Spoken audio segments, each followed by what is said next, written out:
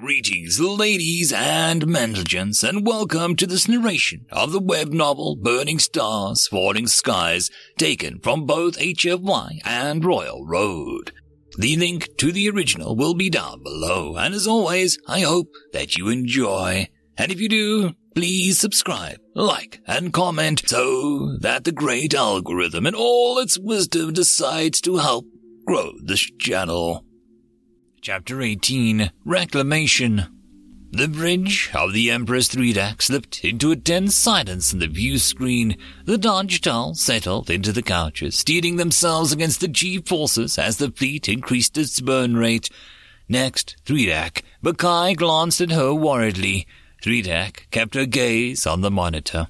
Her total concern and curiosity could wait for another couple days. For the moment, she refused to split her attention from the cameras watching her and the view screen, even if with each breath it felt like she was sucking down hot glass. History demanded that she stand tall in this moment. Almost as one of the invader ships began clustering around the moon station, powering up their engines and moving periodically as to prevent Katash's fleet from hitting them with any kinetic shells at extreme range. Theoretically, in space there was nothing to stop a projectile so long as you put a nearby gas giant's gravity was taken into account. That said, compared to lasers, even the fastest kinetic penetrators moved at an absolute crawl. Past a certain range, even the newest whelp could simply track incoming rounds and drift out of the way with minimal expenditure of reaction mass. "It looks like they see us, girls." Kadash's voice was slightly off-pitch as the inertia compressed her into her command couch. "All torch ships, please target the enemy station with your main cannons, arm penetrators, and fire one volley of 9:07 hours precisely. For a second volley at 9:09 hours. We will assess the damage after the kinetics hit. At the very minimum, we can keep them on their toes, force them to deploy screens and fighters to protect the station so long before we get into range." Katash flicked her tongue instinctively, tasting the stale air inside her helmet. So far, the invaders have deployed fewer screening vessels per torch ship than expected, and displayed an unwillingness to fire their full complement of rockets. It's a guess, but our analysts would think that we have the resource advantage. If they are having trouble rearming and refueling, trading slugs for the screen's reaction mass at range will only increase our chances when we get closer. 3-deck's eyes flicked to the command center's indicator, the meter marking each torch ship's capacitor banks filled, charging from yellow to green. They fired their volley silently, each torch ship rocking in its heavy shells traveling the entire length of the vessel, only to be flung at incredible speed into the emptiness of space. 2 minutes later, the torch ship shook once again as the second volley was dumped into space. The ships didn't even retract their radiators, dumping the heat from their constantly accelerating drives and heavy cannons as rapidly as possible into the depths of space. Yellow indicators began to fade towards green as heat sinks returned to their normal state. 3-deck flicked her tongue, nodding to herself. That was yet another benefit of firing at great range, without a credible risk of return fire. Kadash could maintain a measured rate of fire, allowing each torch ship enough time to shed heat without resorting to venting a finite coolant. Functionally, all the cannonade cost her with fleet was a reaction mass needed to power the cannons and easily replaceable kinetic penetrators.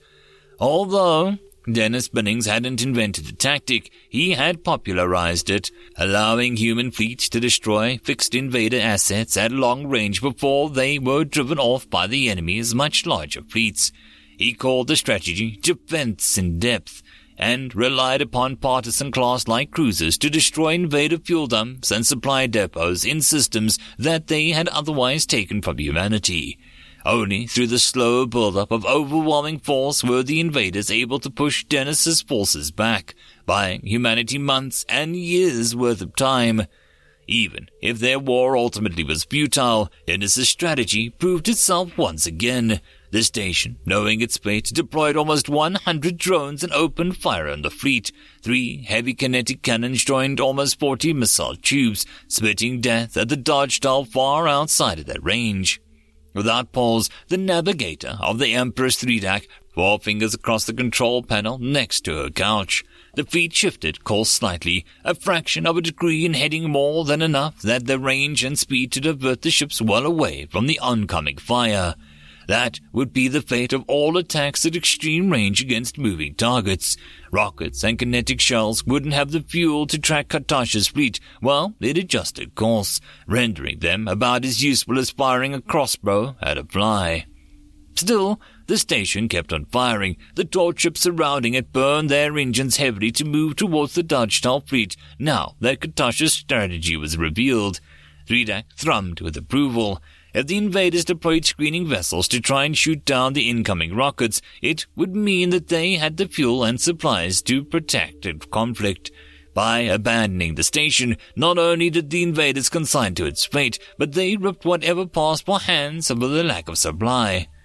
Minutes passed in silence as the Dodge-Tal fleet fell into a repetitive pattern. The station would fire a volley of slugs and rockets. Slight adjustments would be made and ensure the projectiles would go far off the fleet. Then the process would repeat itself.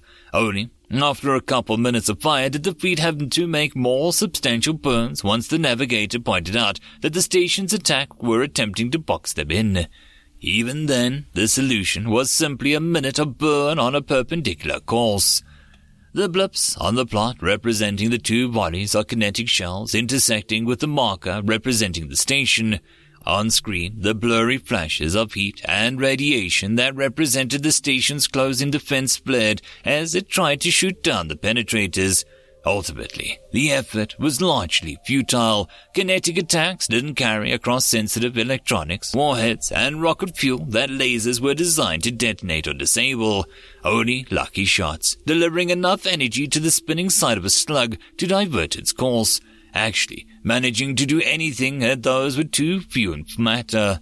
Where a moving ship might only be hit by a handful of penetrators or a cluster of flechettes, the station crumpled under the fuller side. In the first volley, all 18 shells were on target, and only 4 were deflected by the station's last-ditch defensive fire.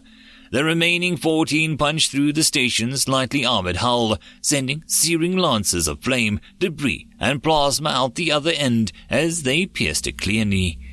Only 10 of the slugs from the second volley were on target as their microcomputers frantically tried to adjust their course to match the station, which was now spinning as it vented oxygen and twisted slabs of metal. The station didn't have any further fight in it. Point defense didn't even try to defend it, instead letting all the attacking penetrators through. In a flash of white light, the station's fusion reactor lost containment and erased itself from the plot. Around the command center, Dodge-Tal began cheering. Even Threedak broke into a grin, slapping her graspers onto Bakai and Darlas's shoulders. "Look at your sister," she said, thrumming proudly. "Katash has wet her fangs first, all without loss of a single Dodge-Tal life." "There is more battle yet to be fought," Bakai replied, sighing. "Plenty of time for the invaders to spend Dodge-Tal lives in a futile defense." Still, Bakai paused, leaning forward to take the multitude of bars and indicators in the corner of the combat plot. "The fleet appears to be operating without any major problems," she continued, satisfaction in her voice. "I don't see any evidence of the heat power spikes that would indicate malfunction. If there are going to be any problems, they haven't reared their heads yet." "They won't be, Bakai," Threedak smiled warmly at her daughter. "You always fret over your creations, never content with them as they are. It's what you make a great inventor. But this anxiety is a strange fit for you. I'm used to seeing the fire in your forges in your eyes, and when you argue with me—" "They're detaching screens," Dardas interjected quietly, ending the further banter from both Threedak and Bakai turned back to the plot. 34 green squares representing Kithra-class screening vessels detached from the Dodge-Tal fleet, 4 from each torch ship and 10 from the Empress Threedak herself. They surged forward from the fleet, a brilliant stream of green that was quickly joined by a swarm of drones. The invaders followed suit, but the second their screens detached, Threedak hissed in triumph. The 5 enemy torch ships only managed to field 11 screening vessels and just over half of the projected complement of drones. Their analysts had been right. The invaders were isolated, unable to replenish their losses from the previous engagement. The two walls of screens took up positions in front of their respective fleets as the ships drifted into rocket range. 3DAC's graspers tightened on her daughter's shoulders. This was it. They were seconds away from avenging Captain Lexia's martyrdom and striking the first blow against the invaders. They had always been an implacable foe. Their numbers and technology made them a daunting foe, seemingly beyond reach. But today, the Dodge-Tal would sink their teeth into the invaders' throats. They would show that their foe could bleed. Target the enemy torch ships and prepare to fire rockets. Katash spoke on screen, her voice clipped and formal. Focus all fire on one ship at a time, 2 bodies per ship. One of them will get away unscathed, but with any luck, we'll completely overwhelm the point's defense and score a kill or 2 at range. On camera, a Dodge-Tal in the gunner's couch nodded before hunching forward, frantically plotting a firing solution for the entire fleet. About 5 seconds later, the larger ships fired 160 rockets. Staggering shortly thereafter, and screening forces fired as well, adding another 136 to the volley as clusters of rockets merged together before screaming towards the invaders. The invaders fired back, their torch ships only managing to field 146 rockets in each of their 6 bodies. Given that each invading torch ship carried a 30-rocket tube, that meant that in all likelihood some of the invaders' ships were still damaged and suffering from some sort of malfunction. 3DAC leaned forward, a predatory grin crossing her muzzle, yet more evidence that the enemy was out of the supply and low on resources. As 3DAC mounted, 3DAC did her best to keep her relief on her face. Her Dodge-Tal needed to see her proud and assured the moment to this race's success and confidence. They couldn't know how worried she had been since the Battle of Gabriel that the invaders had sent a messenger home. Even if a race scored a victory here, they were far from ready to face the judgment where was the full invader fleet. What the Dodge-Tal needed was time. Time to build and grow. Time. She sighed, a hint of sorrow flashing across her face. Darlis placed a grasper over 3DAC's and looked up at her. 3DAC turned her head to say something, but the words caught in her throat. Darlis's eyes were fixed on her. Emotions flickered through 3DAC. Pride in her daughters. They had accomplished so much so quickly. Anxiety. Even if they won this battle, the Dodge-Tal had centuries of warfare before them. More than anything, she felt love, an alien emotion introduced to her by human memories, but she didn't have any other word for it. The decades of labor and care connected her to both her daughters and her people. She tried to take as much of the struggle upon herself as she could. The worries, the late nights, and the burden of making the tough choices their society would need to survive. She saw it all reflected in Darlis's face. Her daughter might not speak up much, but she cared. For 3DAC and her sisters, for the Dodge-Tal race as a whole. 3DAC simply smiled back, the expression bittersweet.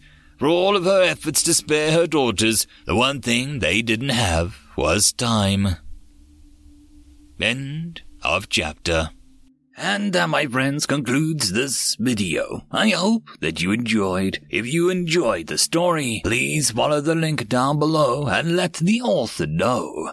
If you wish to support this channel, you can do all the usual YouTube gumph, like subscribing, following, and more importantly, sharing. All of these things do help the channel grow. If you wish to do more, there are links for donations, Patreon, and channel memberships as well.